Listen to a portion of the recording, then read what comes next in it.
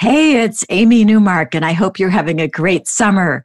I have 3 wonderful episodes to share with you again with stories from our hit book, Chicken Soup for the Soul, Laughter is the Best Medicine.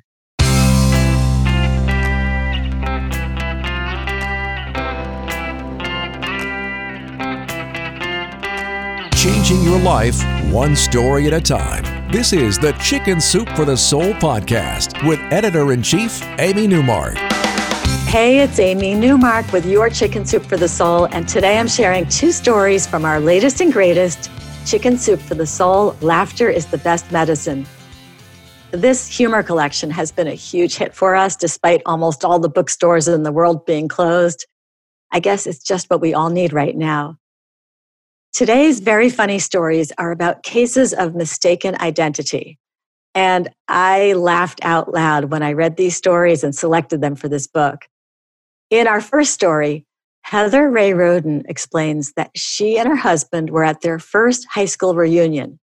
It had been 5 years since they graduated, and they were excited about seeing their friends. Now, Heather and Gord had been high school sweethearts before they got married, and it would be fun now to see everyone who had known them back when they were still teenagers. So they were enjoying themselves a lot at the reunion. And their friendship seemed just as strong, even though they hadn't seen many of these people in years. As the event got more crowded, their hostess got them to move into the living room, where there were chairs positioned around the room in a kind of U shape. And they sat at the bottom of the U so that they could see everyone and everyone could see them. And then someone opened a window and Heather started to get cold, especially her feet. They had all left their shoes at the front door when they came in. So she slid her cold feet under Gord's chair so she could warm up her feet against his. And she even rubbed her foot against his and it warmed right up. And eventually she got both her feet under his chair, nestled up against his long legs. And he didn't seem to mind, so she even stuck her feet right up the legs of his pants where it was even warmer. So they continued to have a great time. And then someone started showing a photo album and asked her husband to go over and look at it.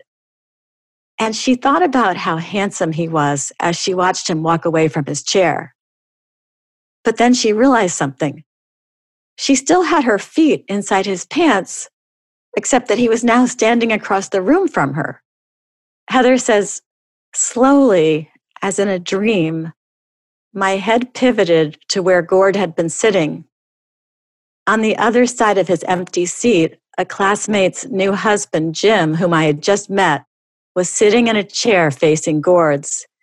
He sat smiling at me with arms crossed and feet stretched under my husband's chair. His eyes danced with glee as he watched me realize that my foot rested deep within his pant leg. Well, then laughter broke out across the room because everyone had seen what was happening. They had all been watching Heather rub her feet against this man's legs all night. They all knew it was a mistake and that neither she nor Gord knew. And that's why someone had asked Gord to walk across the room to look at the photo album so they could watch Heather realize that her feet were stuck up the pants legs of someone else's husband. While we're talking about awkward social moments, let's look at what happened when Chelsea Walker Flagg had her own case of mistaken identity. Chelsea was trying to catch up with a bunch of friends who she felt she had been neglecting. So she sent an email to one of them, Laura, suggesting they get together for coffee. She had not seen Laura in more than a year, and they were long overdue to get together. But Laura wrote back, "Are you sure you're emailing the right person?" Whoa, Chelsea felt bad. She guessed that Laura was quite aware of how much she had been neglected. So she emailed back, "Yes, of course I meant you." So the day of their scheduled date, Laura sent her another email. "I'll be sitting by the front window wearing a green vest." And Chelsea thought to herself, seriously?